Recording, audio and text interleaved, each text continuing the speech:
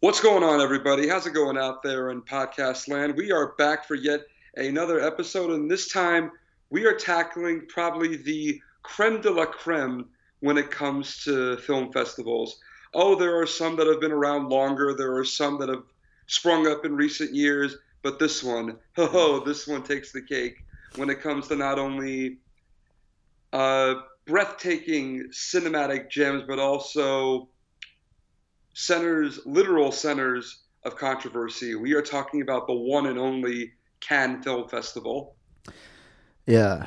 Um, until 2002, just called the International Film Festival, but it's always been referred to as the Cannes Film Festival Mm-hmm. uh, since forever. Yeah, it's been around for a while. The Since first the one was 30s, I think. held 1946. I think it wanted to start in the 30s, but there's something happened in Europe Yeah, between that and 1945. So yeah. yeah. There was a pretty big moment there. I'm sure we've talked about it Yeah. before in our various history classes. Yeah. Well, I hope they do. Um, I guess in recent times it hasn't been talked about. So. I guess not, but huh? Yeah, you wonder why this particular event hasn't been discussed in history class. Oh man. But yeah, this year is the 71st annual Cannes Film Festival. Ooh. It was held between May 8th and May 19th. Mm-hmm. And yeah, I mean, I guess this is there's, I guess Venice is the oldest one that's still running. There's also Yeah. the Berlin Film Festival or the Berlinale. Mm-hmm. I forgot when that one started actually, but yeah, as far as film festivals, Berlin, Cannes, and Venice, they're like the top three, but Cannes is usually held as the most prestigious. Right. Absolutely. Like if your film debuts at the Cannes Film Festival and it's treated with critical acclaim, then you pretty much have carte blanche to do whatever you want. Yeah, this is a festival where, well, I guess the way it works, there's a few different there's things called selections. Mm-hmm. There's short films, there's classics. Of course, there's films that are in competition, which is films that are eligible to win the Palme d'Or. Mm-hmm. That's the one that people usually compete over. There's also special Absolutely. screenings and un certain regard, or I guess they're more quirky than the Palme d'Or films, but yeah, Yeah, I feel like those films are just like honorable mention. We selected this film because it takes like a unique step, or this film shot it in only like 2 days or something like that, yeah, or if it's fucked up, because or that too. yeah, because one year Yorgos Lanthimos won for Dogtooth, and that's pretty much the most fucked up movie without like super explicit violence. or sex. Yeah. Um, Uh-huh. Okay. but um, but there's a lot of uh, weird films too in competition, and I guess we'll talk about that more. But yeah. Absolutely. Absolutely. So, I mean, like you said earlier, the whole point, at least for films that are competing, is to win the Palme d'Or, which is basically a golden leaf. That's what everyone's competing for, just a giant golden leaf. Which, don't get me wrong, it looks good, but at the end of the day, it's still just a golden leaf. Yeah. Uh, Meanwhile, it's like uh, Venice is like don't they have like the silver lion or something? Yeah, I think Venice, it's the Golden Lion is the highest Golden lion. honor. There's a Silver Lion, obviously, if he came second. Uh-huh. Berlin has like the Golden Bear. Air. Yeah. Yeah. I don't know what they Um, have at Sundance or Telluride or uh, Tribeca. uh, free lunch. Free lunch. Free lunch. It's the Basically. Golden Book of Mormon.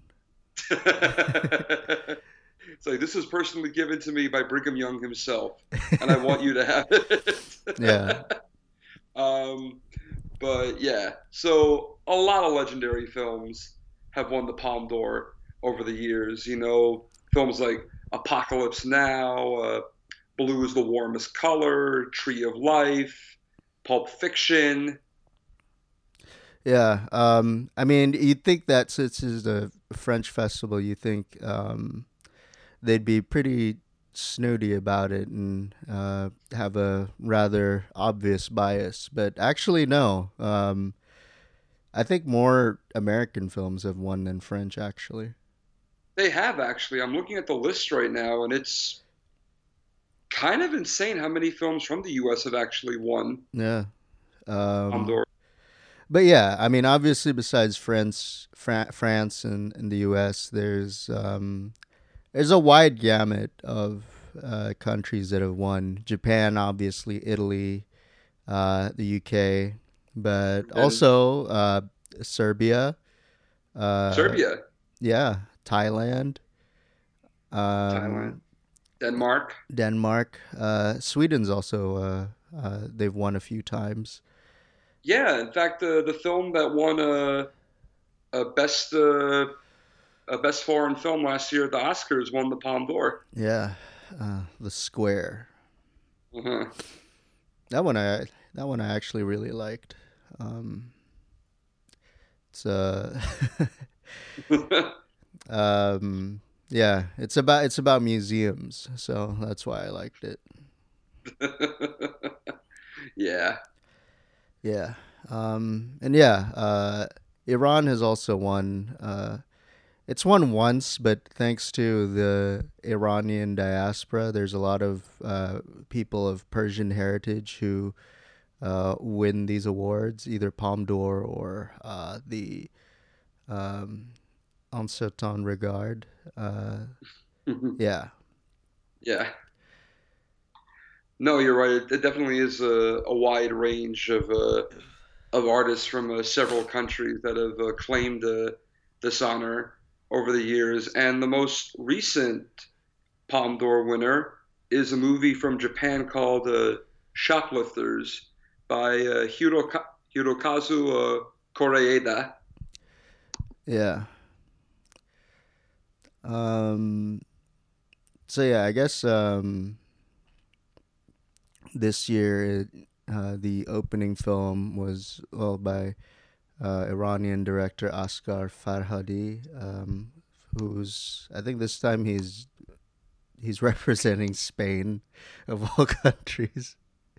An Iranian filmmaker representing Spain. Yeah, for the film Okay. everybody knows or Oh, todos because lo saben. I guess because it has a lot of Spanish actors in it. Yeah, well, I mean it has Javier Bardem, uh, Javier Bardem and P- Penelope Penelope Cruz. Cruz.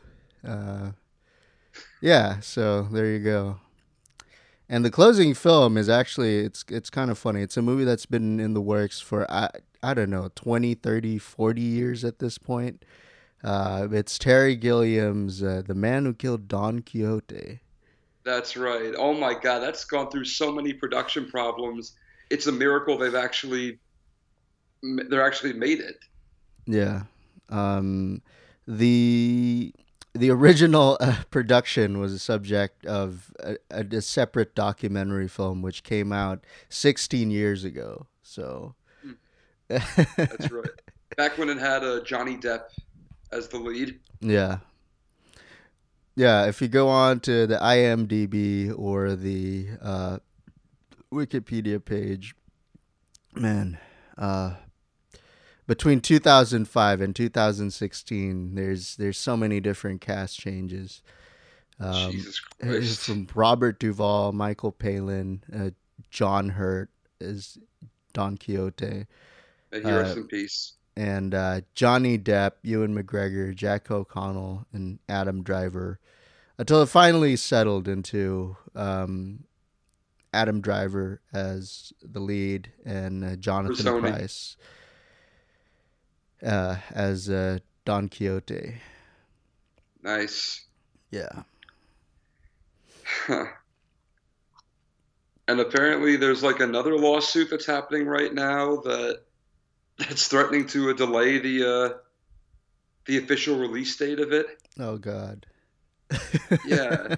No, it's like it's a never-ending thing. Like if you go on Terry Gilliam's Facebook page, it's like every day he's talking about like, like, all right, this is what we have to do to make sure that the movie gets released and da da da da da da da da and all that. It's like, oh my God. Yeah. It's like you're finally getting this film released after 15 or so years, and yet you still have hurdles to cross. It's insane. Yeah. This is one of those movies that people would expect to never make it out of development hell, but I'm happy for Terry Gilliam that his has to be a passion project by now. Like it's finally out. It's got to be. It's got to be. I imagine when he was off doing like Fear and Loathing in Las Vegas or Imaginarium of Dr. Parnassus, he kept thinking to himself, it's like, when am I going to have time to do Don Quixote? When am I going to have time to do Don Quixote? Yeah.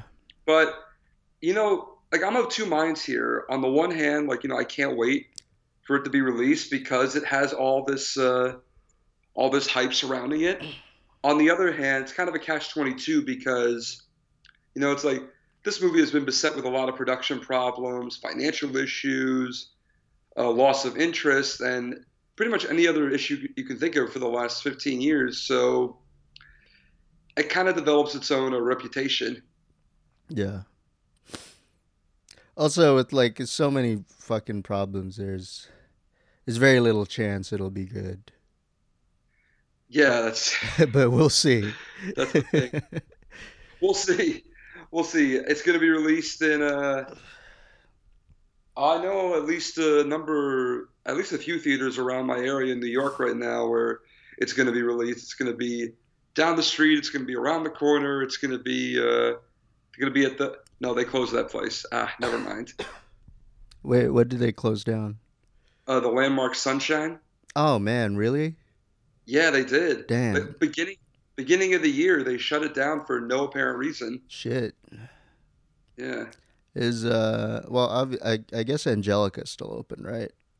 Angelica's still open, yes. I passed by it all the time. Metropole. Metropole, yeah, I think that's still around. Yeah.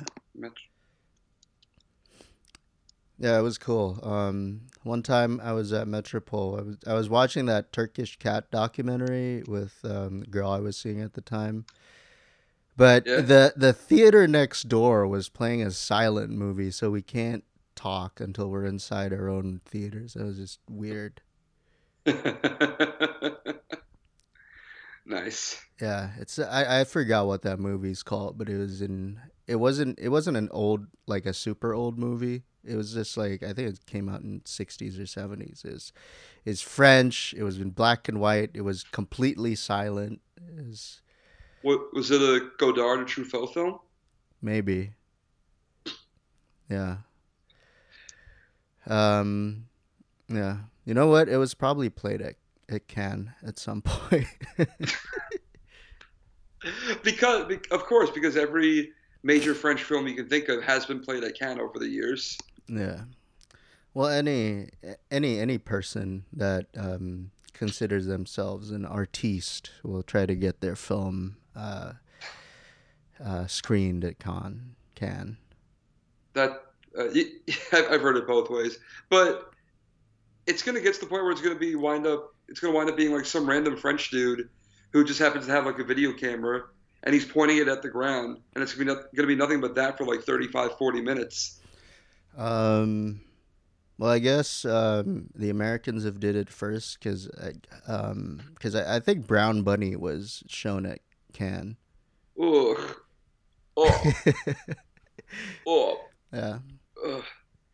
Yes, just hearing the name Vincent Gallo just makes me sick. Yeah. It was a film so offensive that I think Roger Ebert wrote a really long review about it. And Oh, I think he doesn't get upset very often. yeah. Roger Ebert, he's like the kind of guy. It's like yeah. Roger Ebert called it the worst film in the history of Cannes.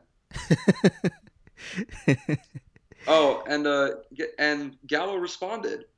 He said Of course he did. he retorted by calling Roger Ebert a fat pig with the physique of a slave trader. Wow. Uh, and then paraphrasing a statement attributed to Churchill, Ebert responded with, "It is true that I am fat, but one day I will be thin and he will still be the director of the Brown Bunny." Oh man. It's like you're messing with Roger Ebert. Like you're Yeah. talking about a Pulitzer Prize winning journalist right Yeah. here. You better be prepared. Yeah. He's gunning out for you, man. Yeah. He's got a sniper's patience and the wit of, I don't know, Oscar Wilde maybe. Probably, yeah. Yeah. Yeah. I mean, I've never actually seen this movie because I guess who in their right mind would, but there's an infamous, like extremely long, like unsimulated blowjob from Chloe Chloe Sevigny. Sevigny, yeah. Oof. Oof. Uh, I mean, that's probably like not, you know, like I mean, I guess if there's a legitimate reason, but again, there's like really it, it's it, it's like just straight up putting porn into a film. oh, speaking of, that's actually a perfect transition because the Cannes Film Festival, for many years, actually used to showcase and distribute porn. Hell yeah. No, think about it. It's like these were not shown in like the big theaters or were given lavish parties at the Carlton Hotel or anything like that. No, they were shown like in the fucking basement. They were like there's literally a seedy underbelly to the Cannes Film Festival, and that's where all the schlock films are Yeah. are shown every year because you have to understand back in the 70s it was apparently a trendy thing to go to an actual theater, and there were several in Times Square to watch porn for a living. It would be like a thing. You and your friends or you and your wife would go out to the theater actually dressed up in like suit and tie, and your wife would wear a dress, and you would go watch porn. Yeah. Like on the weekend, you take your kids, you watch Behind the Green Door. Maybe not that. No, maybe not that far. Maybe not that far. Like, Uh, see, kids, that's what a black man's penis looks like. oh God. Oh, oh God. But yes, people, that was a thing for over 20 years actually, from like the late 60s to about like the early 90s. That's what Times Square used to look like. Yeah. Hmm. Yeah, before it got all cleaned up by was it Disney. Giuliani? Giuliani, yes, Yeah. and also like Disney as well, Yeah. because then CEO of Disney, Michael Eisner, he took like a tour of like this old theater that was big in vaudeville, like the New Amsterdam Theater, and it was run down, it was decrepit, it was this and all that, but like he saw the potential for a new show to be there, and you know what? Him and along with Giuliani helped clean up Times Square. Yeah. So I guess they're the ones to blame for all the like Elsas and Elmos and all the SpongeBob's fighting. On the streets, like like just hawking Yeah. people for photographs. Yeah. Yeah, I guess so. Although to be fair, if this was 20 years ago, it'd be hookers and prostitutes. Yeah. Um, they also, I think, maybe it was 2 years ago. Like they finally banned like the naked Oh, painted women. yeah, yeah, I saw that. I still don't have any idea why. Yeah. Like, do people say it was like, like, oh, too distracting for like for the family crowd and all that. They they do realize it's body paint and their parts are actually covered up. Yeah. Well, well, you know how parents are. Yes. Yes, I I know guess how parents are too, man. No, I know. I guess it was the city's attempt to dissuade Times Square from becoming Vegas. Yeah, I guess so. Um, fuck, what was I gonna say? Um, well, speaking of CD, I guess we would be remiss if we did not mention that for the longest time there was a lot of rape going on at Cannes. Oh, yeah, absolutely. And this year, I think 82 women, including led by Kate Blanchett, who was the jury, who was part of the jury this year, She took was the part in president. a protest, primarily to end the pay gap, but also people like Asia Argento, went straight Hmm. for Harvey Weinstein and other scumbags that have used their position to, yeah, basically to fuck. Oh, absolutely. No, Asia Argento even said that the Cannes Film Festival was Harvey Weinstein's personal hunting ground. Yeah. But you know what? Good for them. Good for them. Good for them for finally for well, not but good for them for taking a stand. I was going to say finally, but then I corrected myself. Yeah. Well, I mean, it's growing out of the whole Me Too thing, and Uh-huh. well, it's well, I'm glad they have a great platform, such a major platform for the industry like this. Absolutely. But like this is nothing new though. Like there's been, controversy surrounding the Cannes Film Festival for years. Just like a few years ago, a bunch of women were prevented from entering the festival, a bunch of actresses, because they wore flats instead of high heels. I'm Yeah, being dead serious. yeah. It's like are you kidding me? It's like they can wear whatever the hell they want. Who are you to tell them how they should dress? Well, it's also France, so Uh, if uh, there's another thing that France does well, it's harassment.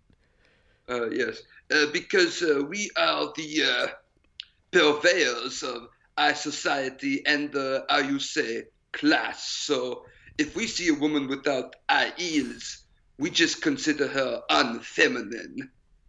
Yeah, la femme without the high heels, it is like a boy. Yes, it is exactly like a boy, and we do not want Exactement. that.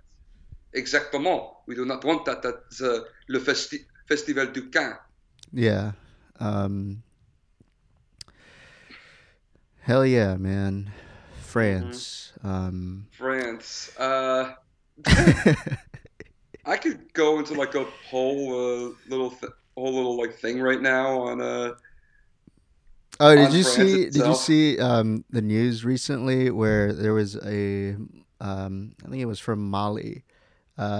He was the only person Oh, brave enough to rescue a child dangling from a balcony. And then that's right. and then I guess Macron was like, "Oh, now we must give him le citoyenship." It's like why Yeah, not just give him the citizenship in the first place? Holy shit. exactly, exactly, exactly, exactly. No, this guy. I saw the video. He's an immigrant from Mali. He literally climbed 4 stories unassisted and saved this kid. Not only did Macron give him citizenship right there on the spot, he also got a job in the fire brigade as well. Yeah, which he should have had in the first place if Macron would stop cutting all these fucking public service jobs. I know. Yeah, I Oh think my I God. think Surreal, they're still on strike because Macron's either gonna cut their fucking pensions again, or they're gonna uh, or he's gonna slash more jobs. And yeah, I mean, good Oh, luck with lovely. that. Oh, lovely. Yeah.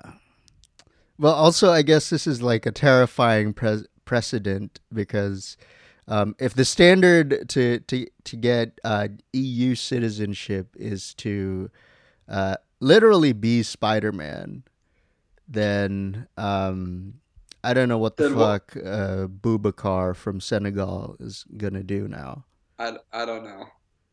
I don't know, man. All I know is that he was seen as the lesser of two evils, Macron, between him and the woman who's basically a white nationalist.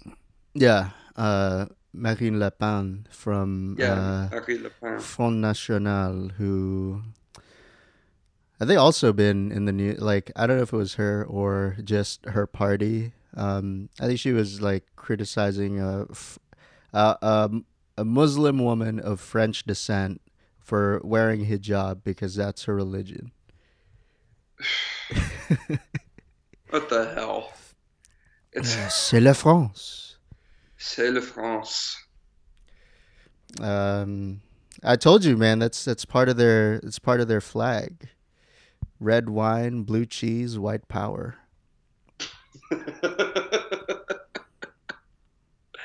Yeah, no, I remember you saying that to me. Now that I look on it, it's like holy shit. Yeah, that's actually the case. And it's like, yes, it's a beautiful country and everything, but underneath it all hides like, a long and very sordid history of racism, of discrimination, of anti-Semitism. Yeah. I get, I get wanting to take your picture in front of the Eiffel Tower and everything. Just don't go into a bar wearing your Star of David necklace, or you won't get served. Yeah. It's mind blowing that that happened in the present. Now, that actually happened to me. Yeah. Yeah, Yeah, you told me it was that story. Like the bartender saw your Star of David necklace and he's just like, no. like flat out refused. Flat out refused. Yeah. Um, But it happened a long time ago. I'm over it right now. You don't really get over something like that, but it's I don't think about it as often. yeah. That's what I'm trying to say. Um, well, I mean, also, I guess I I do want to say like all of the French people that I personally know have been like good people, but at the same time, Yeah, the French uh, public society is quite something else. yeah, yeah, absolutely. Um, It's let me just say this to people right now who want to go, who want to take a vacation to France. You're more than welcome to it. At least attempt to speak the language, okay? At least attempt to string like a few words together in French. yeah. Uh, I know we're getting a bit sidetracked, but one of Yes. my friends went on vacation with his friend and his friend's parents. And his friend's dad is like a classic, low information voter type of guy. Uh, Um, so I have no idea what the fuck he was doing in France, but so he went from England to France, right, on the train. yeah. As soon as they pulled into Paris, he was like, "Okay," he like stretched himself and like, first and last time in Paris, let's get this over with. Oh my And I'm God. like, Mike, how the fuck did you survive 2 weeks with Steven's parents? Like, how? Oh my God. Yeah. Unbelievable.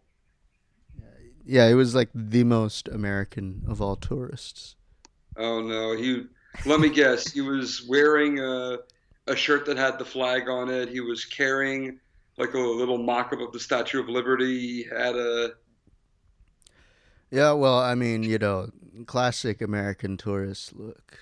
Shorts, the American flag T-shirt, 300 pounds. Yeah, Yeah, 300 pounds. He's got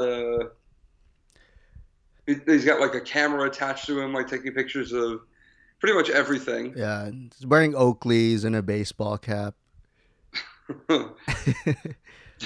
No, it's like the type of guy who would wear socks with sandals. Oh yeah, socks with Birkenstocks. Oh yes. Absolutely. Ah. Mwah. The pièce de résistance right there. Absolutely. Yeah. Well, see, you don't get those kind of people at Cannes. No, no, you don't. Because it is invite only, but also as as we mentioned, it's extremely selective with its dress code. Yes, absolutely. It's who man. What's the term I'm looking for when it comes to its dress code? I was gonna say strict, but I feel like that's a little bit too softball of a response. Yeah, I mean, well, for the men, obviously it's old school, but for the women, it's like both old school and sexist. So Hmm. yeah, Yeah, because apparently they want to live life like it's the 1950s all over again. When you had people like like Brigitte Bardot yeah. turning heads. um, Yeah, so let's talk more about some of the Golden Palm winners. That's right. Here's a fun fact: the first year it was ever held, 11 movies won. How is that possible? I don't know. Maybe they were just making up for lost time, or they didn't figure out the rules. But yeah, 11 11 people. films won the Palme d'Or. Jesus Christ, in 1946. Yeah. Um, and I only know one of them. I only know The Lost Weekend. I don't think I've seen that one, but I've heard of Pastoral Symphony. Pastoral by Jean Delanois. Delanoy. Yeah. Delanoy. Okay. Is Yeah. that It's supposed to be a good film? yeah. La Hmm. Symphonie Pastorale. La Symphonie Pastorale. Huh. 11 films. And then they didn't have it for another few years. Yeah. It didn't become annual until the 50s. Yeah. But yeah, 11 films won. So from Czechoslovakia, Soviet Union, Switzerland, Sweden, Mexico, Italy, India, UK, France, US, and Denmark. Huh. All right. Um, yeah, not bad. Yeah. And it was known as the Grand Prix du Festival International du Film. Mm-hmm. That was the. It's like that sounds great and everything, but I'm pretty sure the organizers said afterwards, let's try and shorten it. Yeah. Much like the Academy Awards are called the Oscars. Let's try and shorten this. Yeah. Oh, they finally officially changed the name to the Oscars, right? Yes, There you go. but it's still known as the like the Academy Awards. Yeah. Oh It's man. like, well, welcome to the 150th annual Academy Awards, live from the City of Entertainment, Hollywood, California. We are here watching has-beens in tuxedos give out awards to even older has-beens in tuxedos for movies that barely grossed $1 million upon release. Yeah. It's always like sad biopics that win. That's true. But not all the time. Yeah. But Not all. usually drama. Yeah, usually drama. So you have to be a dramatic film. There's no way a comedy could come in and possibly win the Academy Award. Yeah. Has a comedy won? I'm trying to think here. I mean, probably at Go. some point. Oh yeah, like a few of them have won. Just like older films though. Yeah. Like what was that one that came out? There's a movie called Marty, which also won Oh the Palme yeah, d'Or yeah. in 1955. Uh-huh. That's technically a comedy. It's also the shortest film ever to win the Academy Award for Best Picture. Huh. Yeah, so fun fact. I guess generally the film that wins the Palme d'Or, they're recognized for their artistic achievement, and you know, I tend to agree with, like, yeah, it's an artistic film, but also a good film. Like, the ones that I have seen, particularly, yeah, they are good movies, and they're also of notable artistic merit. But some of them, one in particular, actually, like, after watching that movie, I was like visibly upset, and it's just like, how the fuck did this movie win anything? Which film? Taste of Cherry, that won in 1997. Taste of Cherry. Oh, the Iranian film. Yeah, Tom Gilas. Mhm. Yeah, I mean, you joked about like a French guy having a camcorder and just like recording pavement. This is similar in concept. It's an incredibly small cast, but yeah, it's a middle-aged man driving around Tehran, looking for someone to kill him.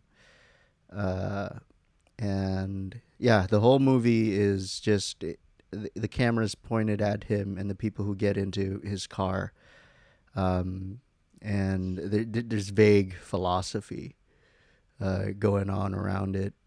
And eventually, he climbs into a grave, and a thunderstorm begins, and then the credits roll, and it's just the director filming the movie. Okay. This was also a movie Uh, that legitimately upset Roger Ebert. Wait, hang on. Oh, wow. Oh my God.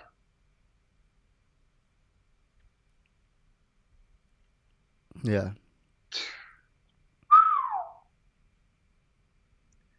The film is such a lifeless drone that we experience it only as a movie.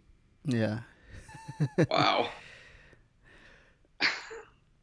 For Roger Ebert to call a film excruciatingly boring, you must you must really try. yeah.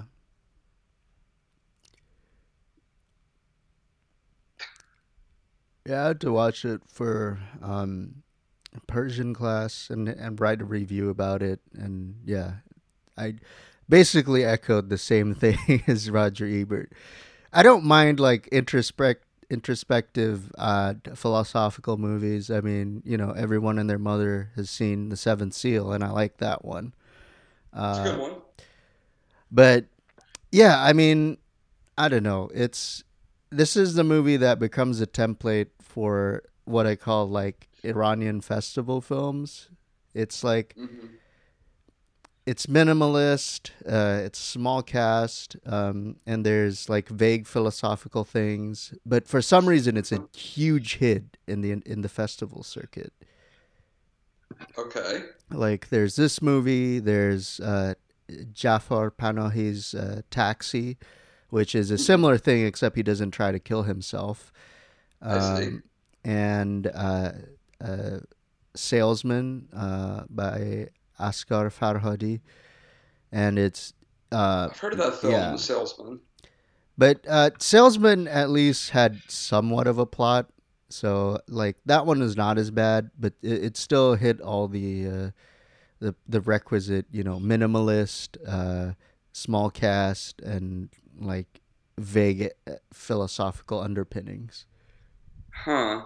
Well, maybe they're subscribing to a philosophy of less is more. Maybe Maybe they don't need like an elaborate backstory or elaborate exposition or just like sweeping shots of their city, sweeping cinematography to get across a message.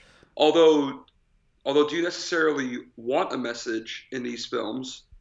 Um, I guess intellectually I understand what they're doing, but like I've seen like Iranian films not screened for festivals, and most of them are normal films. Like they have comedies, they have dramas, they have action films. Um, Hmm. really weird action films though, but yeah. um, they do like drama. Like I think most of the it's f- like uh, like family drama films about the Iran Iraq War, films about. Um, I think they're starting to make films about like history that's not the Persian Empire period. So yeah. Hmm. Um, but I guess that's what the jury likes. Yeah, apparently. Although I'm pretty sure that at some points the jury is at one point so bored that they actually just fall asleep. Yeah. Well, Um, depending on how long the movie actually is. yeah. Because I mean, I remember there was a time when there was this film got a lot of hype. It's called You ever heard of the movie Southland Tales? Yes, actually. Well, Southland Tales, for those that don't know, it came out in 2006. Supposed to have like a lot of hype surrounding it. It had a great cast in it. It had Dwayne Johnson. It had Mandy Moore, Justin Timberlake, Wallace Shawn. Even had Stifler in it. Yeah. But It had Buffy but in it. and it had Buffy in it as well. But by the time it got to Cannes, oh my God, did it get booed the hell out of everything? It got booed so massively it was almost ridiculous.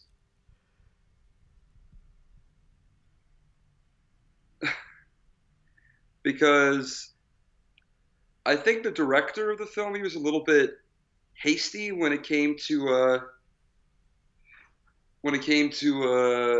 releasing the film. That by the time the rough cut was put together, he just sent that to the Cannes Film Festival and hoped for the best. Yeah. Um,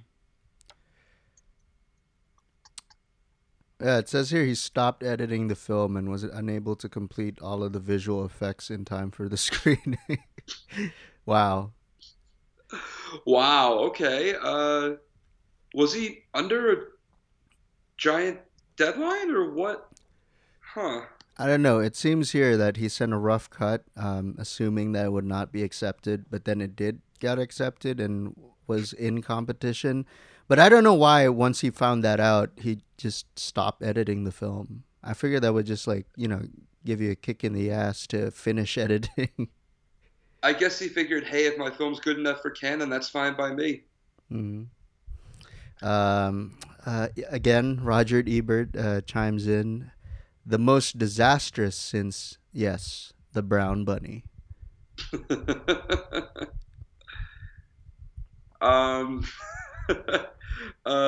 this critic in the UK's Observer, he said, Jason Solomon's Southland Tales was so bad, it made me wonder if the director had ever met a human being, and that 10 minutes of the sprawling, plotless, post-apocalyptic farrago gave him the sinking feeling that this may be one of the worst films ever presented in the competition. Incredible. Incredible. Incredible. Incredible indeed. That beautifully, beautifully sums it up right there. Oh man. So much so, they dedicated an episode of several episodes of Entourage to like a similar plot element. Man. But yeah, if you've seen Entourage and you've seen all the episodes regarding the movie Medellin, then you know what I'm talking about. Yeah, boy. Um, Man, what else was in competition That's a good that question. was like that offensive to critics and the jury? Oh, that is a very good question. I mean, I guess there's legendary Danish bad boy Lars von Trier, Oh who was yes. actually persona non grata for a few years. What did he do? What did he do to get you? What do you do to get you banned from the Cannes Film Festival? Oh well, he had some really bad comments um, at the Melancholia press conference in Cannes. Ah, got ya. Um, yeah. Okay. Um, What say? For 1 year, the genres not.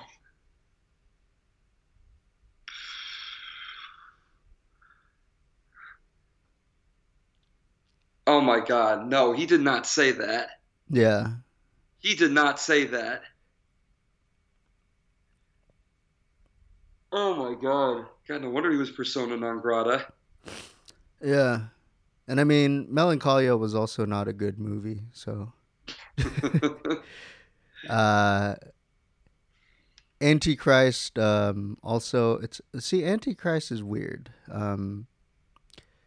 I kind of understand what the movie is about, but it's also like a movie that's extremely like it attacks you. It really does. Yeah. It really does. Oh God, there's the oh.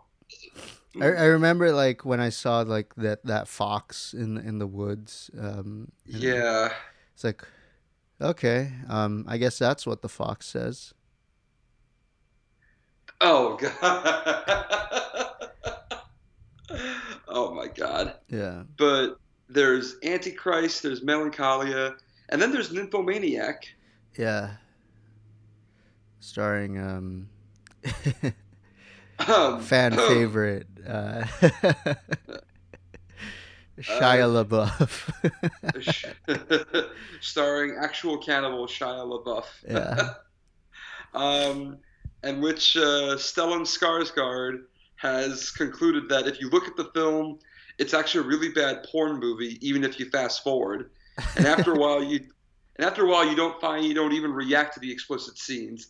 They become as natural as seeing someone eating a bowl of cereal. Okay.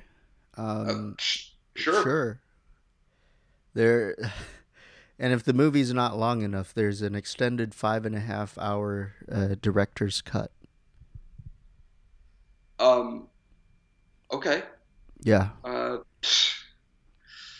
I guess there are some dedicated Lars von Trier fans out there that have seen the 5.5 hour director's cut, just as there are fans out there that probably saw the director's and extended cut of Caligula.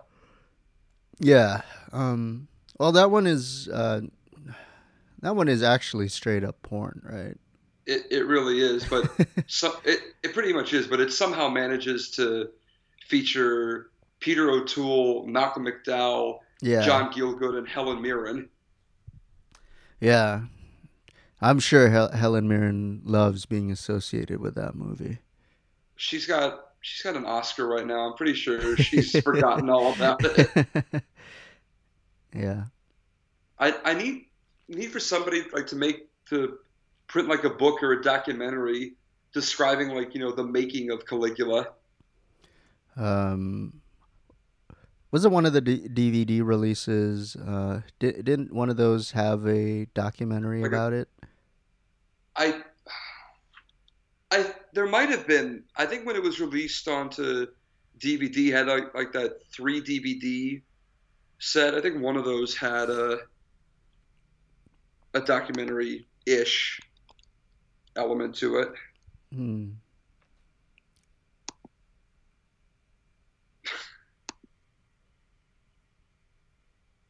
Yeah. But yeah, needless to say, that wasn't shown at Cannes. Yeah. That probably would have been rejected. Yeah. Um, I guess other controversies. The festival director banned selfies in 2015, Uh-huh. and in 2017 and 2018, the festival kind of stuck to their guns and said films have to be screened in a theater, so anything released on Netflix is banned. That's BS. That's Yeah, straight up BS. yeah, It's like seriously, come on, Netflix. Sometimes Netflix, produces a lot of shit like we've discussed in the past.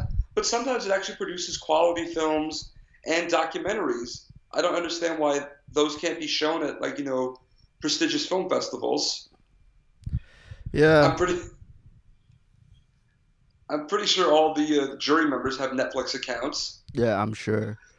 Um, I mean, also Netflix ends up being the places where some of these festival movies end up being shown anyway, Yeah, that's true. because yeah, and like I don't know how many theaters are willing to commit to a release of Shoplifters. No, that's just going to be released to like indie theaters Yeah, around the states.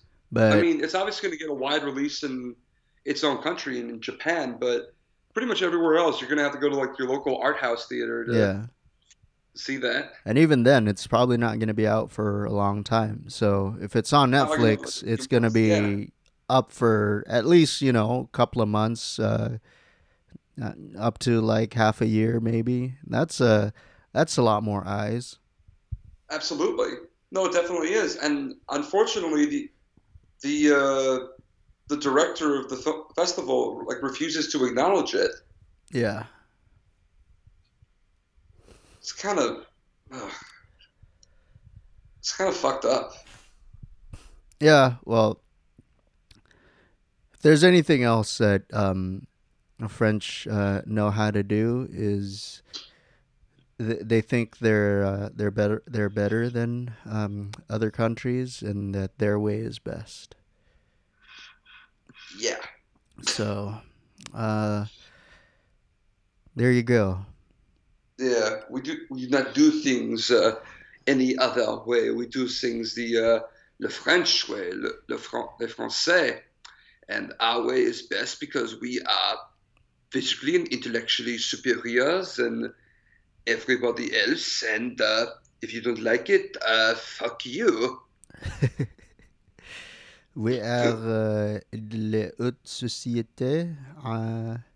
We are the best. We have the best language in the world.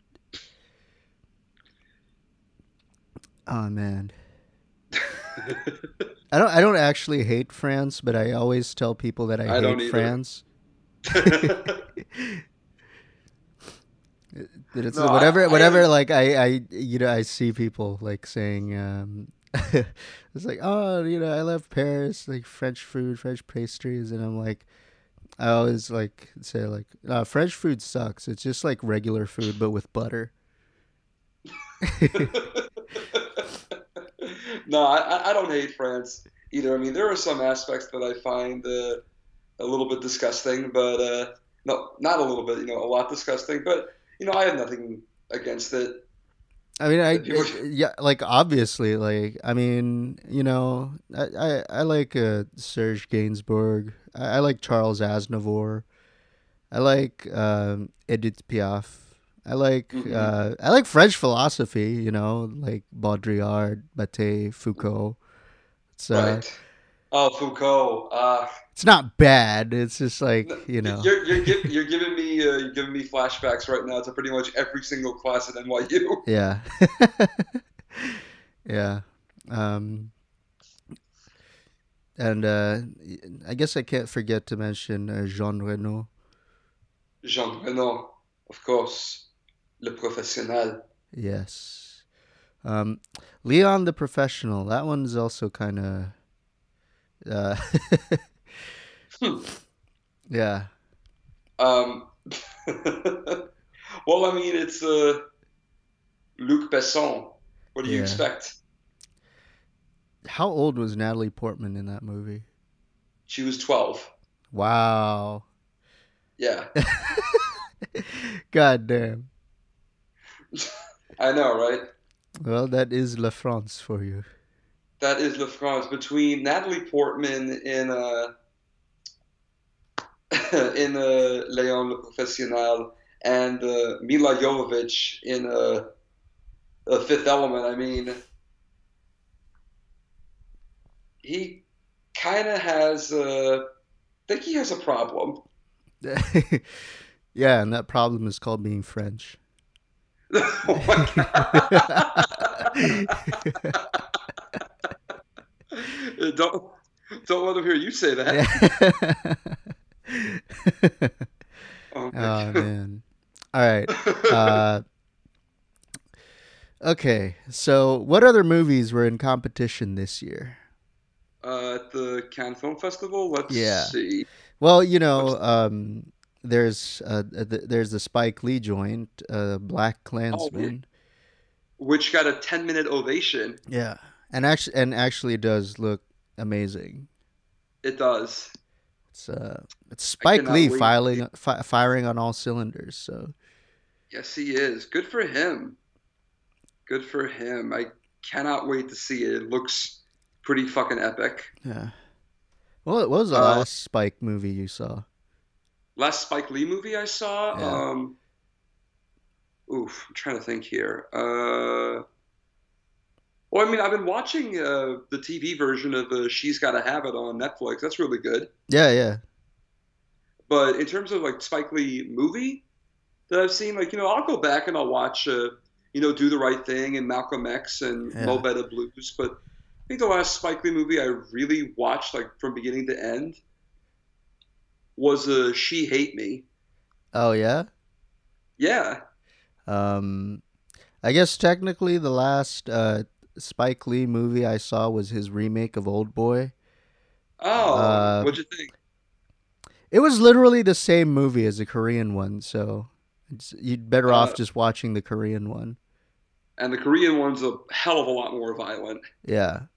But if you want to see Josh Brolin if you want to see Thanos fucking the Scarlet Witch, go see Old Boy 2013. Yeah. But I guess the two Spike Lee movies, and technically one is not a movie that I watch, is Bamboozled and the original Kings of Comedy.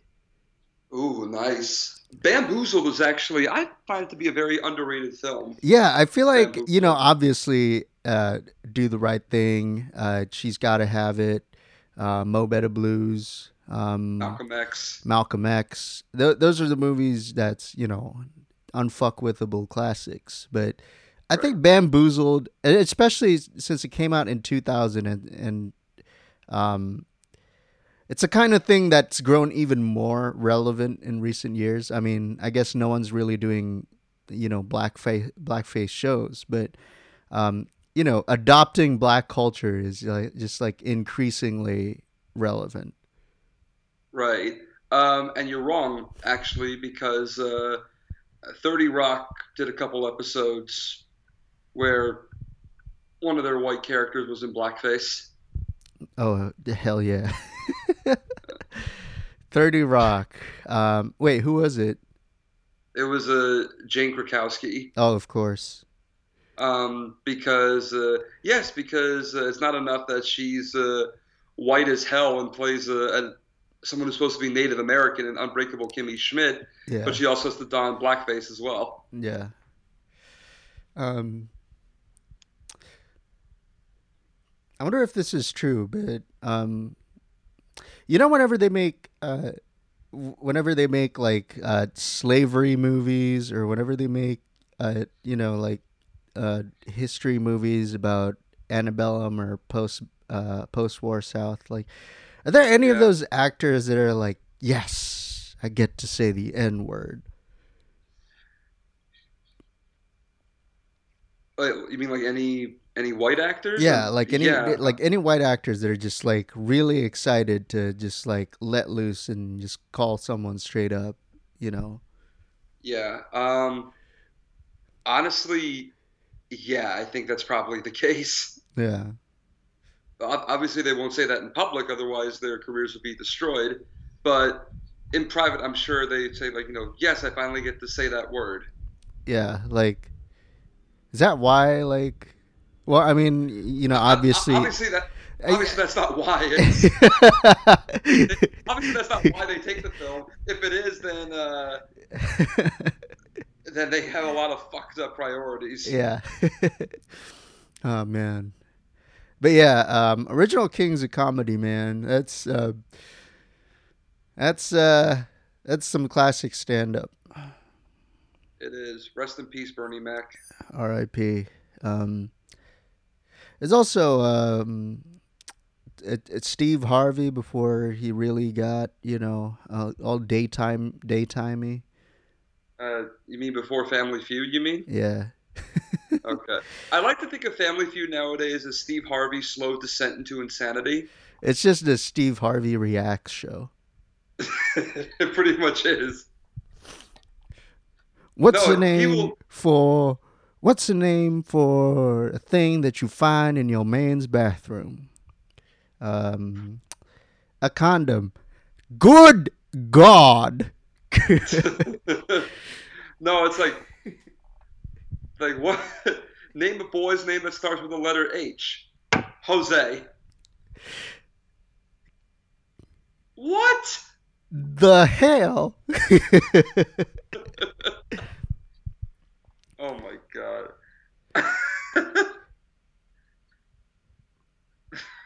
What the hell?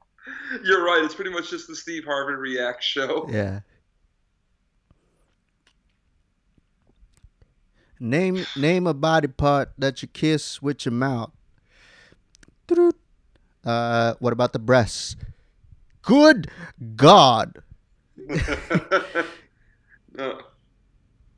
It's like name a body part that gets bigger as gets as someone gets older.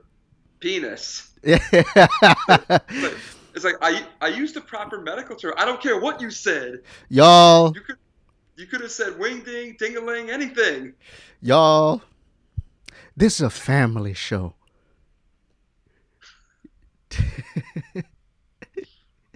Oh my god. Oh my god. And he's been doing this for over 10 years now. You know what else is my favorite Steve Harvey moment? What? Is when he defended Michael Vick. He defended a guy who supported dogfighting. Yeah, no, it straight up said, "Let a man kill some dogs." What? What? Huh?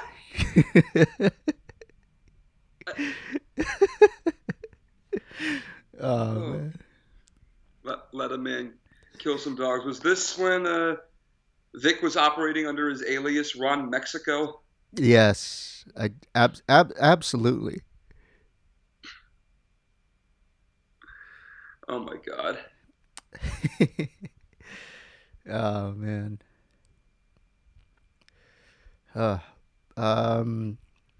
Other movies in competition. Yes, change the subject.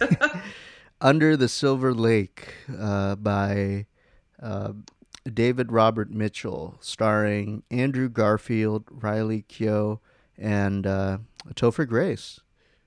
Huh. Oh, wait, I've seen the trailer for this movie. It actually looks kind of good, to be honest. It's about a guy who's investigating the disappearance of his neighbor who he happens to be in love with, and he's kind of playing like an unwitting detective who, as he finds clues, it kind of leads to a larger conspiracy. It looks kind of interesting. Yeah. Well, I mean, I liked David Robert Mitchell's last movie, It Follows. Oh, that's the horror film, right? Yeah.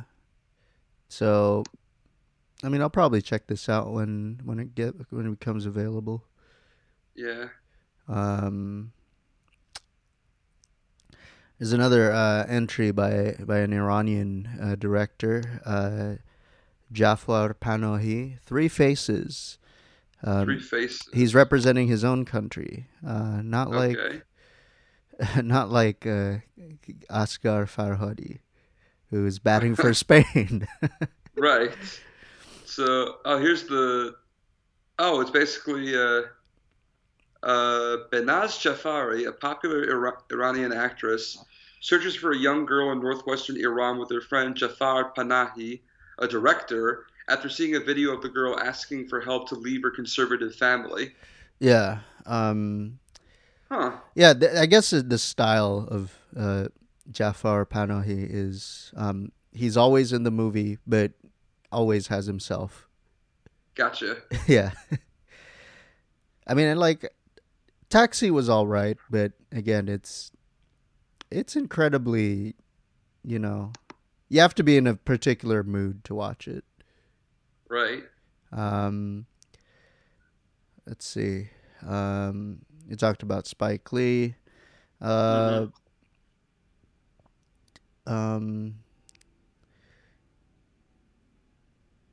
yeah, France has a couple. Girls of the Who do they have? Sun by Eva Hassan. Uh, At Girls. War with Stéphane Brisé. Uh-huh. Um, And, Knife and and Heart by Jan Gonzalez. And and Sorry Angel by Christophe Honoré. huh. Okay. Well, see, they're represented. Kazakhstan Yeah, has a has an entry called Aika yeah, I think by so. Yeah, Aika. by Sergei Tvortsevoy. Yeah. South Korea in this one with Burning. Uh, Japan also has another entry, They Asako do. 1 and 2 I saw one and two. Oh, it's a two-parter, but shown at at the same once. time Yeah. at once. Okay, all right. Oh, and there's a Egyptian film called Yomedin, Yeah. Um, and it's a comedy film. And there's really not much to say about that. Not because I only because I can't find the plot on on Wikipedia right now. uh, um, well, based on wait. I guess France has one more entering with Switzerland. The Image Book the by Image Book Godard. by Jean-Luc Godard. Yep. I didn't realize he was still alive. Um, I don't know if this was actually, you know, his work or um, someone helped him because he has to be like a He's in hundred his years old 80s. by now. He's in his 80s. Oh, so there's actually a really funny story I want to tell. When uh, During the 80s, when Jean-Luc Godard was trying to find work in the States, he came across our good friends Menachem Golan and Yoram Globus of Cannes, and they who tasked him with making a kind of a semi-modern but not quite adaptation of King Lear that somehow had Norman Mailer and Molly Ringwald in it. Wow. Yeah, That's a wild cast. I know, right? But anyway, at the Cannes Film Festival, when they were trying to sign him to do this film, Golan and Globus realized they didn't have any paper. They didn't have like a specific contract with them. They didn't have any paper around, so they drew up the contract on a napkin, literally on a napkin. That is classic. Yes, it is. Or just like, here, Mr. Godard, if I could just have your signature right here and you will do our movie. He's like, okay.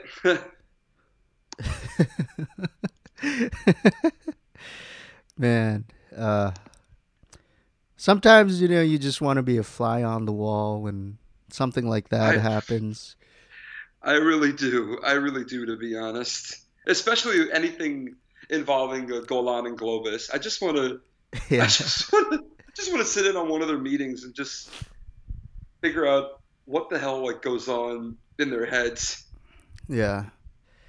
Um,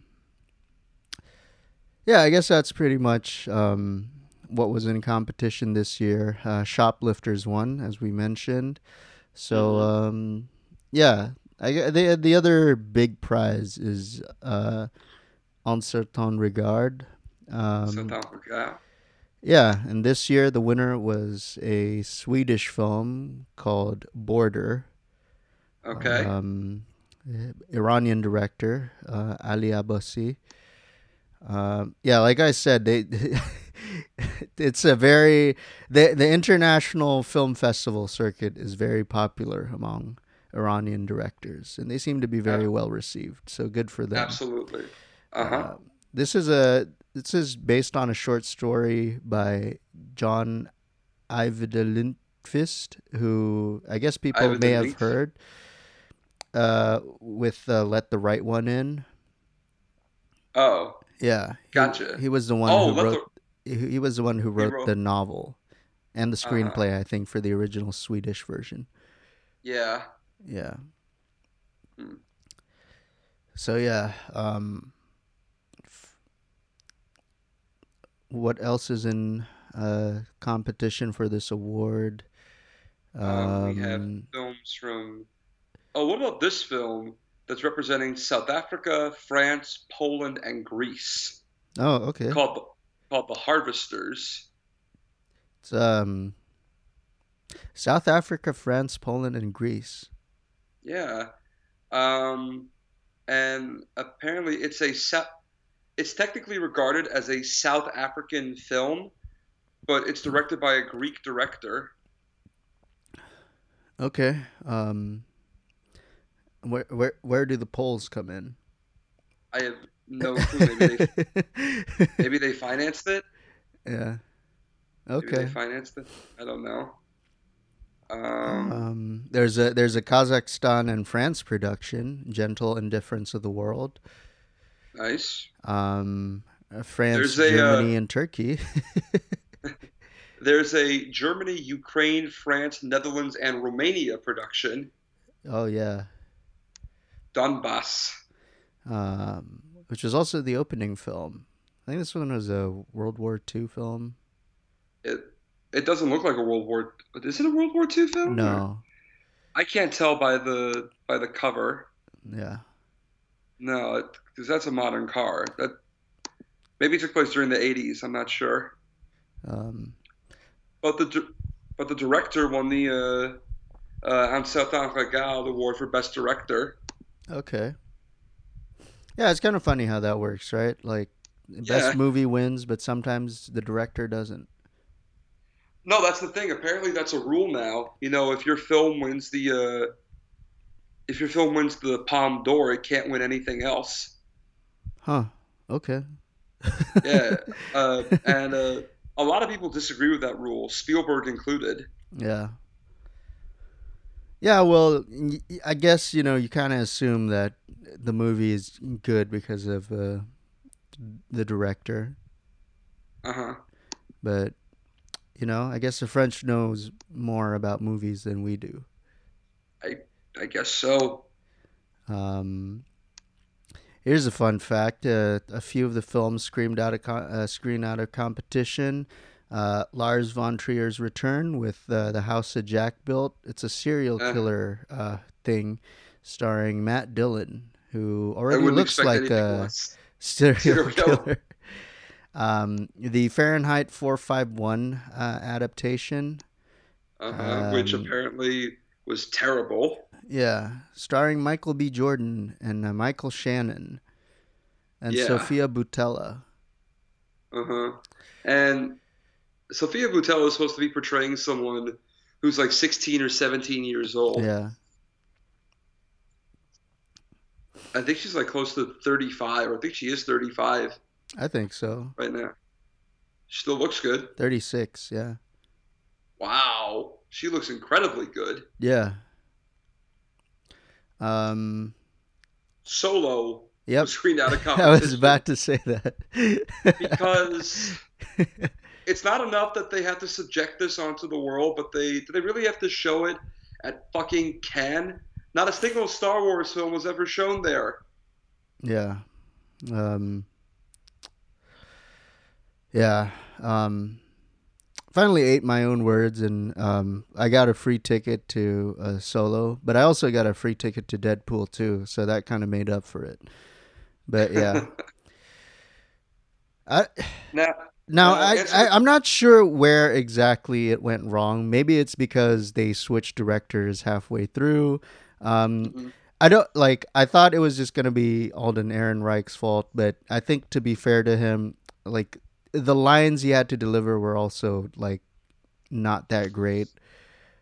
But I don't know how you can make a movie about Han Solo and have it like turn out to be really boring. Oh, so it got Lucas then. Kinda, yeah. It's like and like I don't know. I mean, I don't think even like I guess George Lucas met Alden Ehrenreich and Donald Glover and obviously Ron Howard, but I don't know if he had any actual input. Um, no, because when you sell your life work away for $4.5 billion, I don't think you get to have any input. Yeah. Um, uh, yeah, I guess it's also kind of weird because there's a romance between Han Solo and Emilia Clarke's character Kira, who has Yeah, not we see. existed before, and uh, well, I guess you're not going to see this movie. So, like, she doesn't die at the end, so she still exists in the Star Wars universe. And Okay. well, we all know he ends up at least for a while, like, being married to Princess Leia. So, like, Right. yeah. So the Um, story of Han Solo is basically like him and his girlfriend tries to leave the shitty slums of his home planet, but she gets left behind, and he's still, you know, pussy drunk. So he's like, I gotta go back and rescue the girl. oh And no. yeah.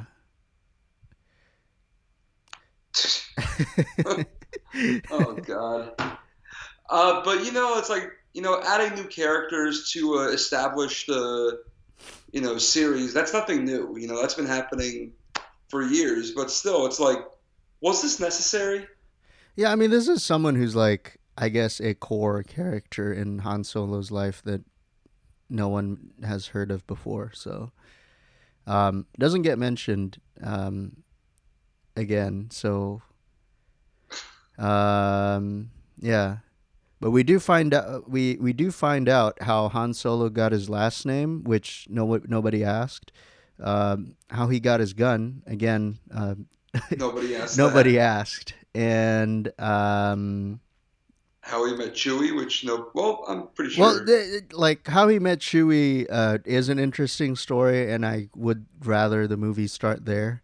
Uh, but yeah, it's kind of like this movie answers like it shows a lot of things that they mentioned, like how he won the Millennium Falcon through a poker game, space poker. Uh-huh. How he did the Kessel Run in less than 12 parsecs, but Yeah. I mean, I don't know. Like, sure, like I did really enjoy Donald Glover as Lando Calrissian, but like we already know he won it in a poker game. Is that like? There's not much you can add to that story by showing it Right. on screen. It's not like the rebels got the plans for the original Death Star. That one you Right. can add like a lot of things to it. which resulted True. in Rogue One. Oh yeah, which is probably the most expensive movie ever made. I think I said this to you last time. Most expensive movie ever made to fix a plot hole. Yeah. Um, I guess this was also an expensive movie to fix a plot hole. And which plot hole was that? Um, I guess 12 in less than 12 parsecs is not a measure of time. So I guess people have been trying to justify that for the past 40 years. Uh-huh. Um, which again, if you consider that Han Solo was just trying to fool like a country bumpkin and an old man, then like yeah, there's no need to justify that. Oh man. Yeah. But they're gonna keep, making these movies, and they're gonna continue making money hand over fist. Well, I guess this is not making money hand over fist because apparently it was not up to the standards. But it's wild because this is still the biggest movie to open the past weekend. And that's saying a lot considering all the films that have opened this year. Yeah, like it still made $100 million. So opening Well, weekend, yeah, well, yes, but compared to their original budget, that's not really saying anything. right? Well, we'll see if the international market helps them. Right. Oh, the Whitney Houston documentary was also screened out of competition. Oh, that I want to see. Yeah, That I want to see. That looks really good. yeah, from the guy who brought you Last King of Scotland. And the documentary on Bob Marley, Yeah. Kevin McDonald.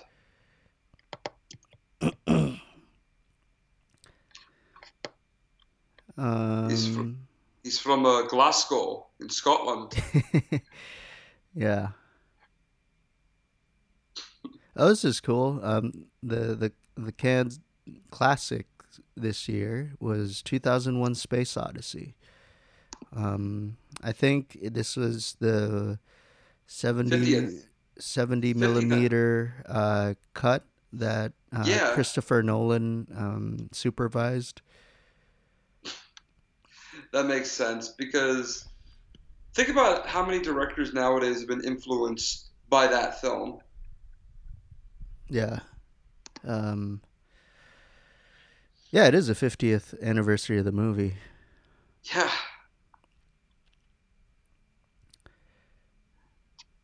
Actually, yeah. May 15th for the UK and April 3rd for the US. that's insane. Yeah. Yeah, it's like everybody, Spielberg, Lucas, Sidney Pollack, Billy Friedkin, Christopher Nolan, you know. And even people who are not directly influenced by Kubrick, their influence like unconsciously, either through like pop cultural osmosis or just like the people that they looked up to Kubrick. Hmm. Yeah. No, they do. Like they consider him like the end all and be all of directing itself. Yeah. Well, I mean, certainly he's one of the best. No, Um, he is. He is. Don't get me wrong. Obviously, we talked about The Shining. Um, we got to talk about Strange Love at some point and Yes, Full Metal Jacket. hmm We could Gentlemen, do, yeah. you can't fight in here. This is the war room. um, yeah. Yeah. We should build an episode around war movies, and Yes, we should. we should talk about the original Rambo too, because if your only exposure to Rambo is the Oh stereotypical no. Rambo, That's not what the first Rambo was about. No, I know. Oh my God, the first Rambo was actually a brilliant film. Yeah. Um, yeah, it's so weird because, like, in the first Rambo, he's like, yeah, um, I'm a veteran and everyone hates me. And then Rambo 2 and Rambo 3, and it's like, sure, I'll kill the communist, Mr. Reagan. Pretty much, he was basically like the Republicans' weapon of choice in the '80s. Yeah. Oh, man. It's like, yeah, no, I'm gonna start working out some more, and I'm gonna strap a machine gun to my chest, and I'm gonna tie a bandana around my head. I'm gonna start firing, just going, ah! Yeah. Although I do have to say that I really liked the fourth Rambo movie. Where he looks like he's just like super jacked on roids. Yeah, where he's literally like a PS1 character, and he has to rescue Julie Benz from from Myanmar, I guess. Julie Benz, there's a name I haven't heard in forever. Yeah. No, but it is a cool movie, and it has an unintended effect of like actually inspiring the Karen people of Myanmar to join with the Karen rebels because they made it Uh look so cool. huh. Nice. Like they ended up also like adopting the what Rambo said is like uh uh is like is it die for something or live for nothing? I think Like is what it is. it's like live for something, but die for nothing. Yeah. Yeah, so that's yeah. Yeah, we got to do that episode. Yes, yes, we do. Yeah, I guess that's pretty much it for Con in 2018. Yeah. I don't know what else we need to highlight. Um, I feel like we've pretty much covered it all. yeah. Um, Also, I guess there's an award in recent years. I guess it's not an official award, but it's called the Queer Palm, and it's selecting, uh, LGBT movies. Mhm. And yeah, there's a lot of really cool queer movies. Stuff like Sorry Angel, a Mhm. film from Kenya called Rafiki. Um, it's not about the monkey, folks. Don't be racist. I knew you were gonna say that. Um, and yeah, a bunch of other works. Diamantino, that's a Brazilian film, I believe. But yeah, there's a bunch of unofficial awards around the uh, Cannes Film Festival that they're hilarious, sometimes they're not, because there's also an award called the Palm Dog, which What, like the best dog in yeah, movies? yeah. Okay, they created that because of the dog and the artist, right? Well, it was begun in 2001, Ah, okay, never mind. so before that, Okay, the yeah. palm dog. Yeah. But yes, the dog from the artist did win at some point. Uh, yes. Uh, yeah. Wow.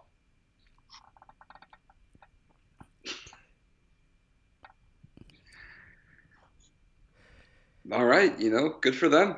Yep. It's good that our canine friends are being recognized. Yes. So yeah, that's pretty much it for the Cannes Film Festival. At some point, I guess we could also talk about the other, Film big name festivals. festivals. Talk about the differences and some of the similarities, and I guess we could also talk about the, the major U.S. film festivals. You know, you got your Sundances, you got your South by Southwest, which Telluride.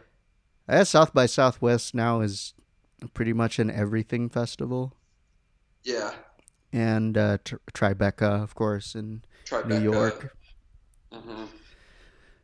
But yeah, final thoughts. Final thoughts. We'll see what happens in the coming years at Cannes. I'm hoping what's happening this year will lead to more public demonstrations, and hopefully we'll see some really good films. Yeah, yeah. Final thought. Just stop raping people at the French Riviera. Yes, Just yeah. stop That doing that's that. just don't do it. Don't do it. All right. Well, this has been another episode of Questions Like This, and we just answered. Just what exactly is a Cannes Film Festival, and what are some of the stuff that's on display, and what do critics like and don't like? Exactly. Yeah. My name is Aristo, And I'm Alex. and we'll see you next time with Rambo or something. Or some shit like that. Yeah. We'll figure it out by the time we start recording. But anyway, take care, everybody. See ya.